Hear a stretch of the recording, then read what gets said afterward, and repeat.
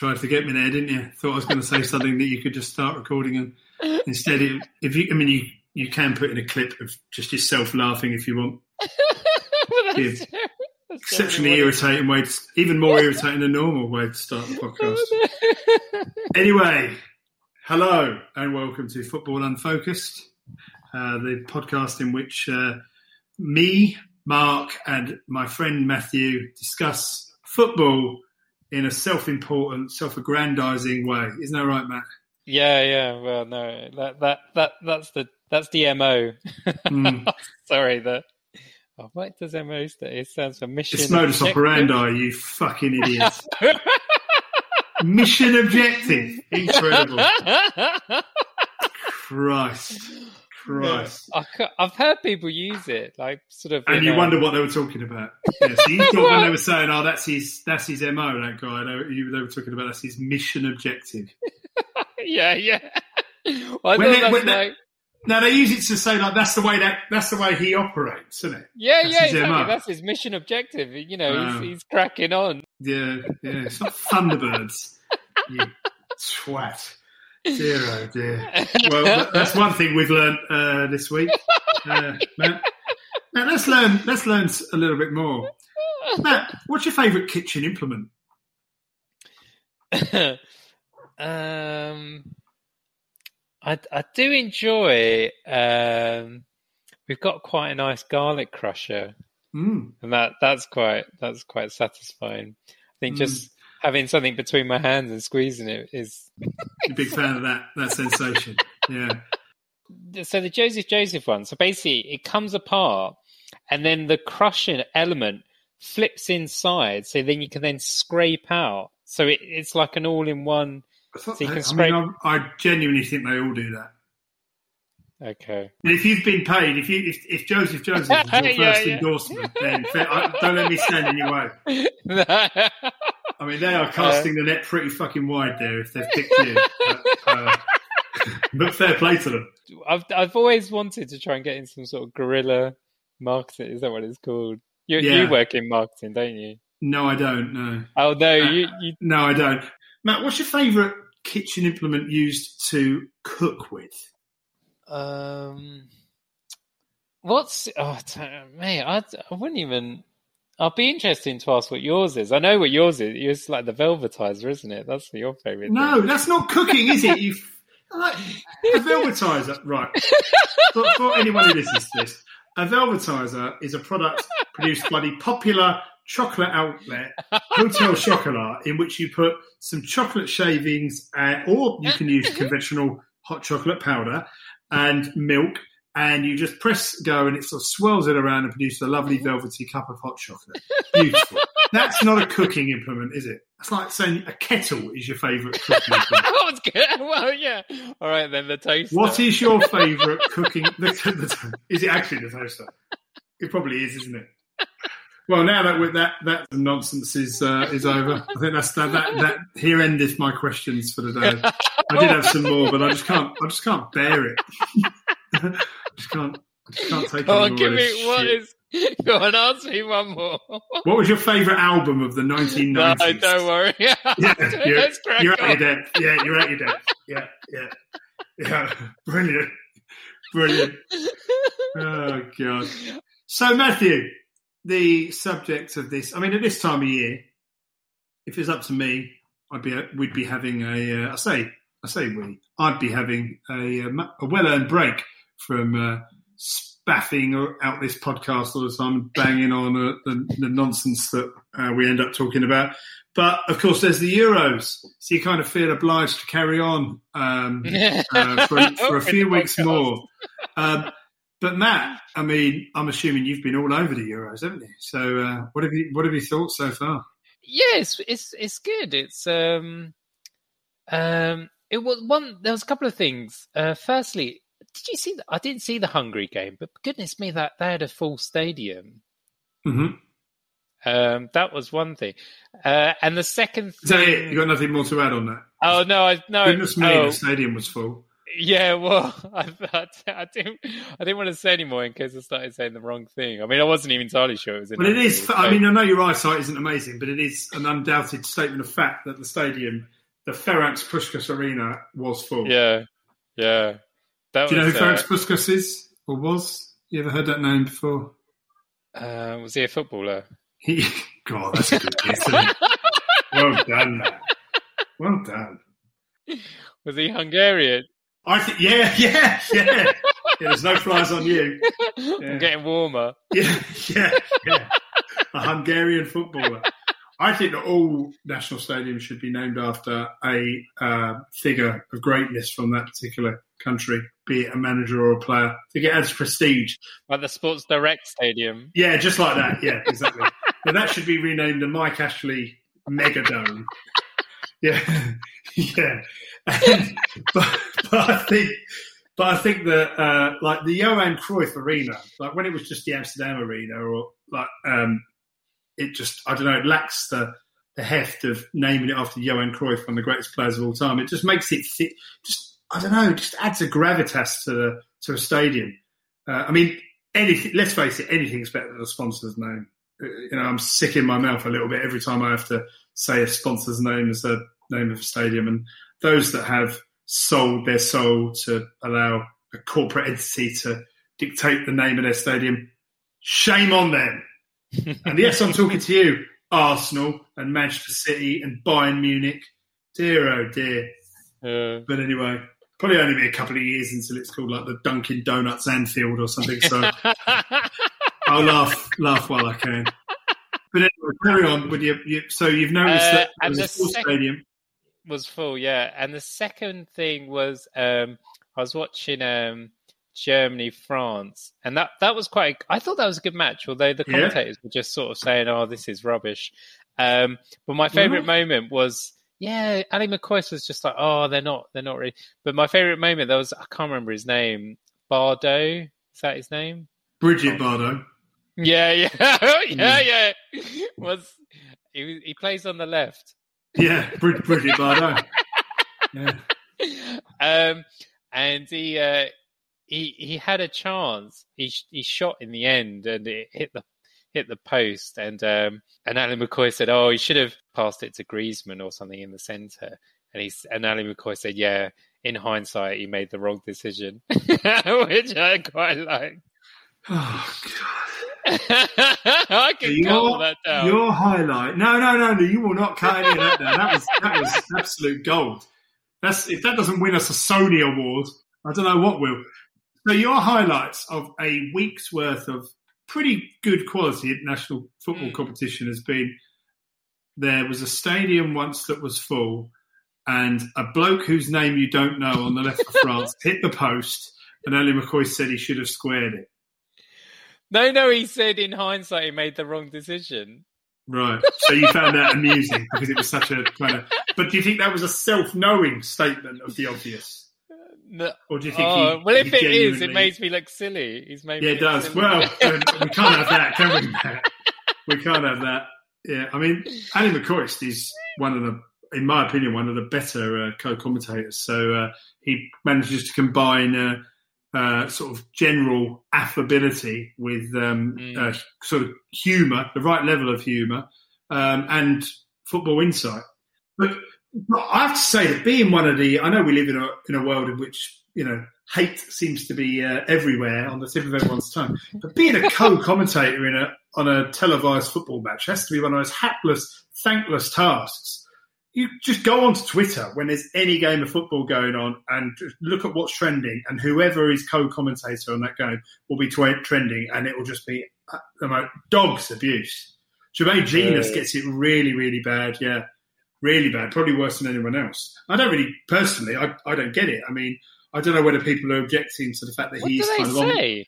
Just he doesn't know what he's talking about. He's got no credibility, blah, blah, blah. During the club season, they go on about he's obsessed with Spurs and all he talks about is Spurs. And then during international football, I think because he wasn't a top level player himself and didn't set the international scene alight, that somehow his opinion is worth less than others. I don't know whether people just someone like Danny Murphy, for example, who's got quite a kind of deadpan delivery, he always gets criticised because they say, oh, it's so depressing and he sounds like he's, falling asleep and not up for it. And then you can't win, because then if someone goes to it, like, I'd take that over listening to Robbie Savage any day. I mean, Robbie Savage is, he's a nice enough guy, but he really is like just a body with a quarter brain sellotape to the top of it. Like, his analysis of football is diabolical at all times. But as a co-commentator, it actually gets worse, even worse, which is one hell of an achievement. During the football season, he hosts 606 with Chris Sutton.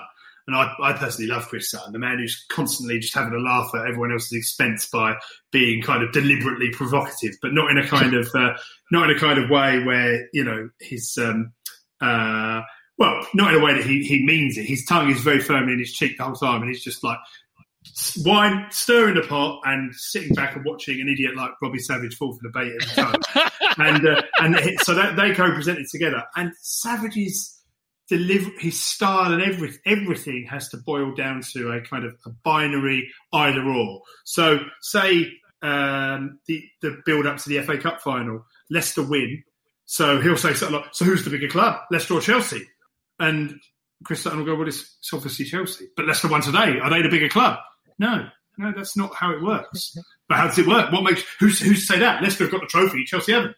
Well, next week they're in the Champions League final, which Leicester aren't. They didn't even qualify for. Secondly, there's myriad criteria as to what constitutes a big club. It doesn't come down to you were a big club today, but you lost at home to Bournemouth, so you're not a big club.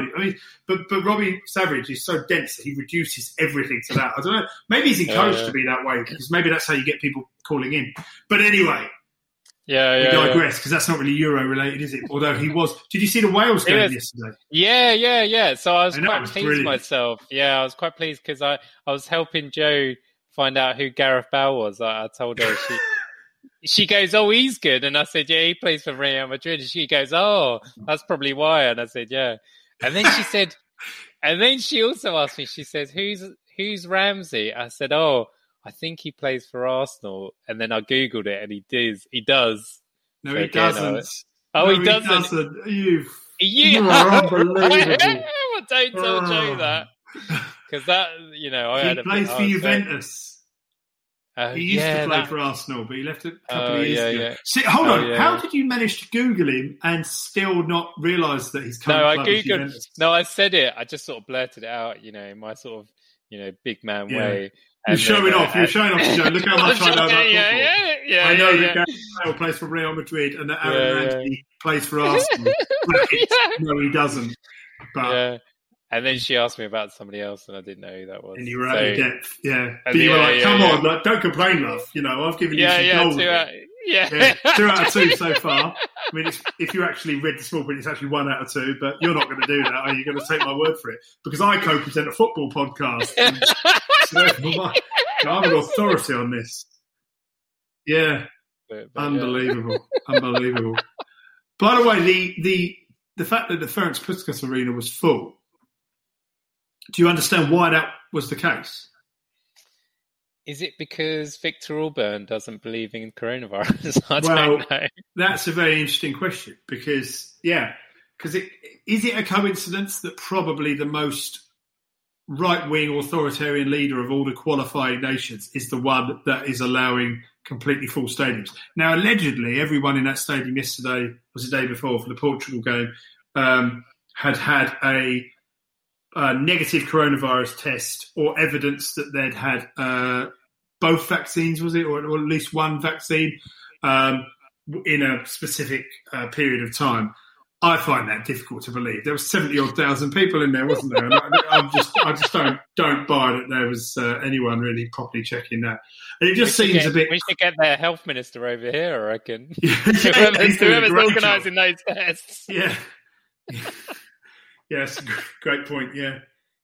I mean, I'm surprised he's not getting phone calls from all over the world, really. Chris Whitty surely should be onto him saying, mate, I've just seen your stadium. What's going on? You're doing a great job. World leader. I mean, I'm quite surprised because UEFA, as a rule, tend to they like to do everything kind of across the board. They like to sort of control everything and make these kind of rules the same for everybody. But they seem to have adopted a policy of just allowing individual host nations to dictate how many people they can have in the stadium. And look at Wembley for the England game last week. There was going to be up to 22,000 people there, but apparently there was only about 18.5 because there was that 3,000 or 4,000 were going to be hospitality tickets that they didn't manage to sell. Maybe because it was short notice or they were overpriced or whatever. So it does feel a bit mad that you can only have 22,000 or 18,000 in a 90,000 capacity stadium, but then have another ground completely full.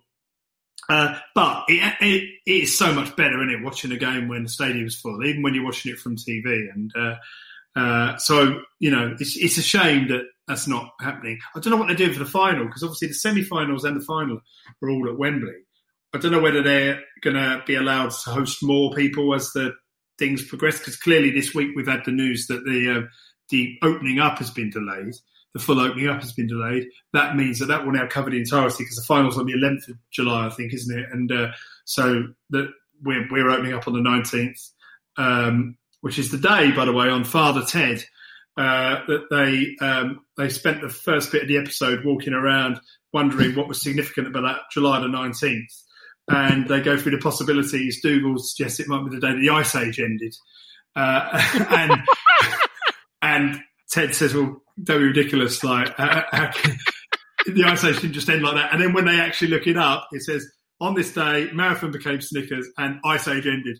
So we're going live on the day the Ice Age ended. And then Father's Ted, Dougal and Jack went on holiday.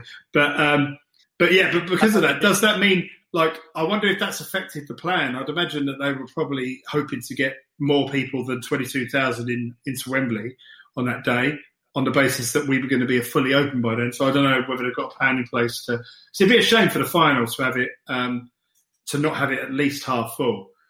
Are you kind of buying into the hype? Do you think that England have got a real chance of winning the tournament?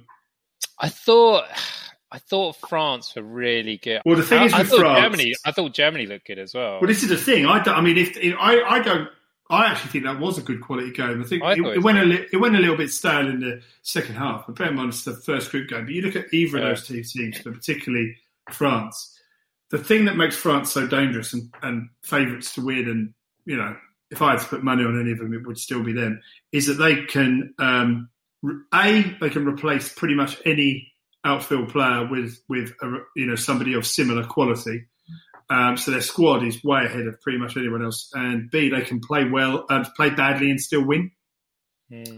Which you have to ask a question about England. Like England, I'd suspect.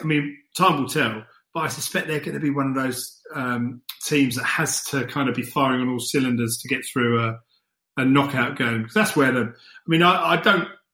This might come back to bite. Not that I care that much, but I don't see them having huge amount of problems against Scotland. By the time you tend to release these on a Saturday morning, so Scotland would have been the night before. You never know, I guess, when you play. It's a bit like playing a derby game, and form can go out the window a bit. But you think England will get through that. And even though Czech Republic were decent against Scotland, like, let's face it, England are going to get through the group. They're probably going to win the group. But then you start hitting tests, and here's an interesting stat for you, Matt. Since the European Championships were launched in the 1960s, right, how many knockout games have England won? Okay, so I'll say 36 knockout games they've won. I don't know whether you want to have a little think about that answer again. If I'm saying there's 18 tournaments since 1960, I don't even know if there is. Yeah. And they won 2 knockout. Okay, fair enough. Right, you're going every one. Right, do you want to know what the answer is? Should I have halved it? and more. The answer is 1. They've won out. England at the European Championships. They haven't qualified for all of those tournaments, but they've qualified for the majority of them. They have only ever won 1 knockout game, and that was the quarter-final of Euro '96, and even that was on penalties. They have never won a knockout game at the Euros. Every time they've got out the group, they've gone out in the next game. So that goes to show the level of improvement required for England to progress through this tournament. And I think I'm all right in thinking if they win the group, they're going to end up possibly with someone quite decent. I'll just double check that, actually. I think they played the second place team in the group. There's someone at the door. No, there isn't. That was me walking through the door. What have you got? Oh, it's my little When Saturday Comes wall chart, right. Which I haven't put on a wall. So they'll end up playing. So if England win the group, they end up playing the second place team in France, Germany, and Portugal's group. Oh, bloody hell. So straight away, you're into a challenge that is significantly different to anything they're going to face in the group.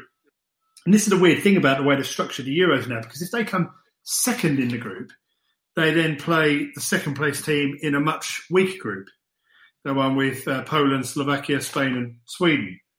So in a lot of ways, England would be best served finishing. I mean, you look at the World Cup, right, 3 years ago. Why did England get to the semi-final? Was it because they were in the top 4 teams in that tournament? Absolutely not. They did well, don't get me wrong, but they finished second in the group because they lost the sort of deciding game against Belgium and ended up being on the side of the draw that gave them favourable fixtures all the way to the semi-final. You could even say including the semi-final.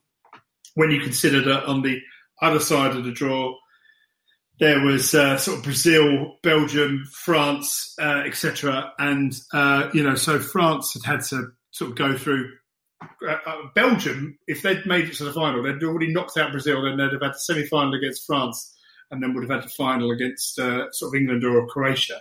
And I think that you could say that's them getting to the semi-final on that side is a much bigger achievement than England beating Colombia on penalties and then a very average Sweden team and then hitting a wall against Croatia. But I will say that England, there's no point being, it sounds like I'm being really down on England, but they are genuinely good quality. So they've got some really good players.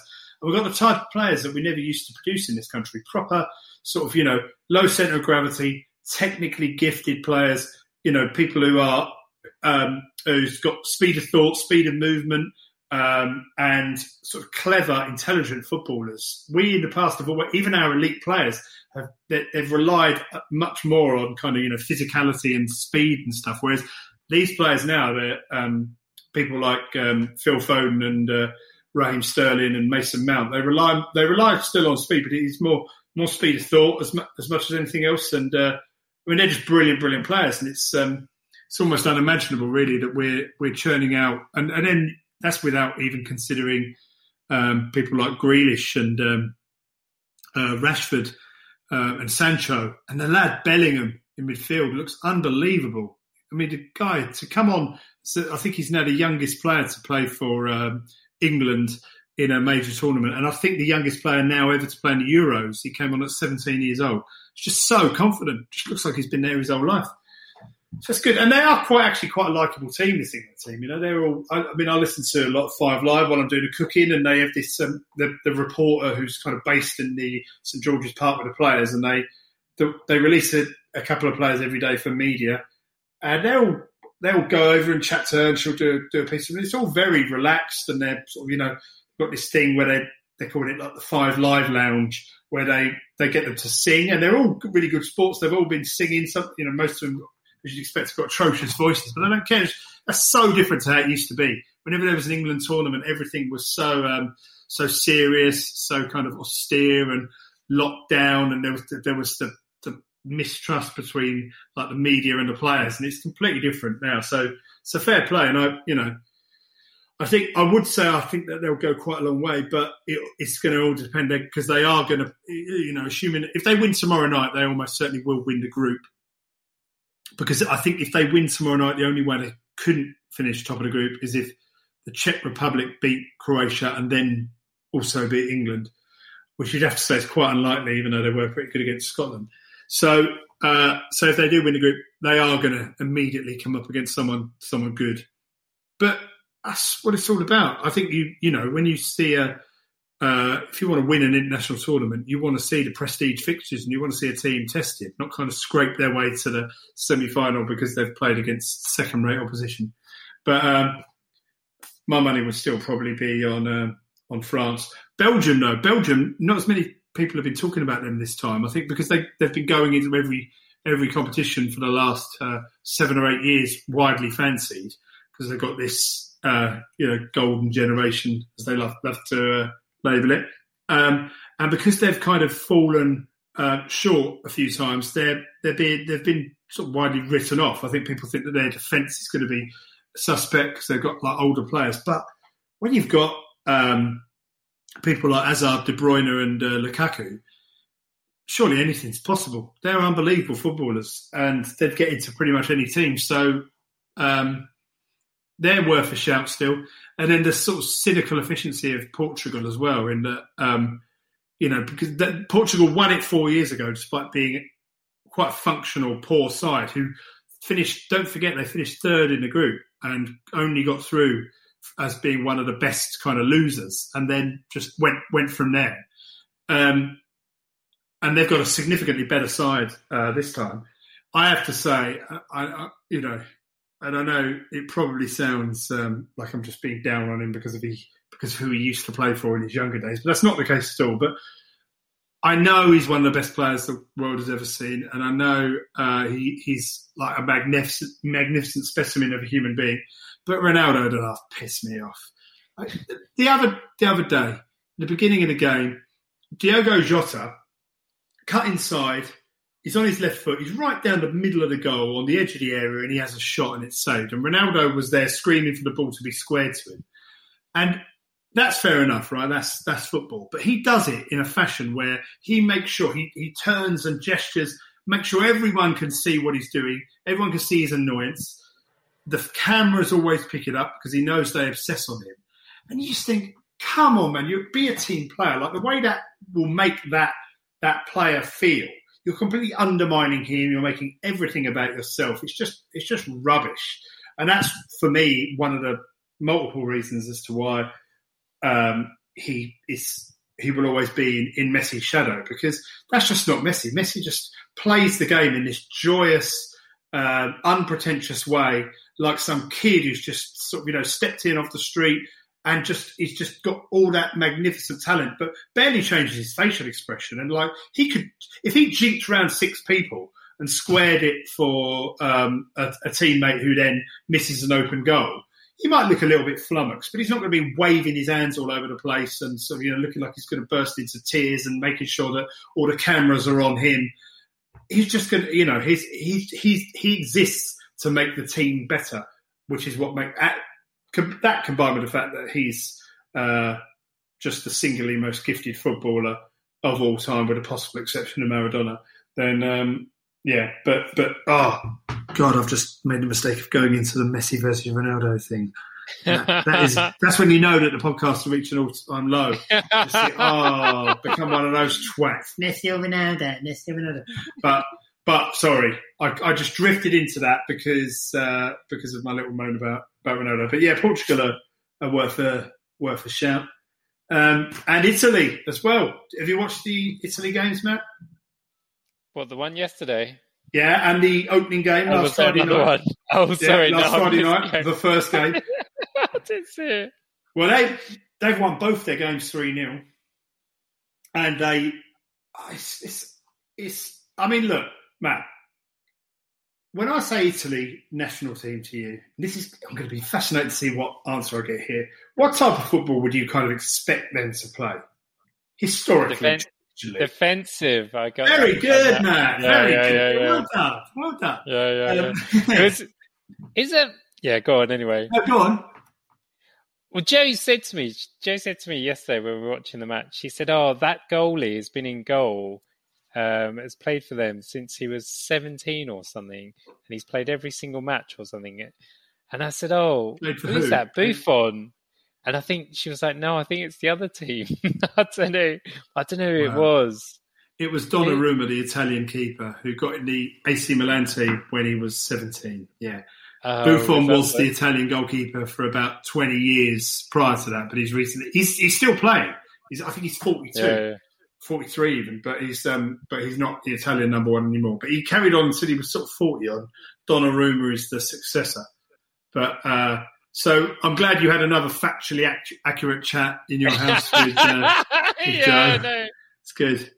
But you're right to say that they are traditionally a very, very defensive team. They even when they kind of break and attack, they do so in a very sort of cautious way. But they're knocking the ball around like Brazil in 1970. It's all these amazing quick pass, breaking out, breaking the defensive lines. Absolutely amazing. They last night against Switzerland, it looked like every time Switzerland were pathetic, but still, it looked like every time Italy broke, they could score. And if they had a slightly better striker than Immobile, they could have won that game 6-0. And to win your opening two matches 3-0. And another little fact for you: Italy had never scored more than 2 goals in any match in the European Championship history before this tournament, despite having won it twice. And now they've scored 3 in consecutive games to start this one. So, they've got great players. They've got emerging, young, energetic players. They've got a tried and trusted manager in Mancini. So don't write off Italy.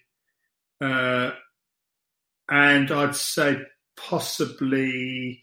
Holland have started well, but they still shipped a couple of goals against Ukraine. They're on telly tonight, Matt. I'm sure you're counting the minutes until Holland against Austria starts. Who's your money on for that one? Well, Holland. Right. Or the Netherlands. Yeah, good. So in absence of football knowledge or insight, you're just showing off that you know that Holland and the Netherlands are the same country. Brilliant. Did you know that Holland is actually a region of the Netherlands? It's a particular part of the Netherlands. Oh, right. That's why... Is it the whole part? No, it's not that. No, that's why it is wrong. I often call them Holland, but it is technically wrong to call them Holland. Oh, right. Yeah. I won't do that again then. Well, do you know that crab sticks have to now be labelled as crab flavoured sticks? Because I think you're rolling in 1996 because they don't actually contain any crab. Another one of those facts next week. Right, good. It's time to say continue enjoying the football and the sunshine, although it's apparently not going to last. And we will be back probably next week for another Euro-based football chat. Goodbye.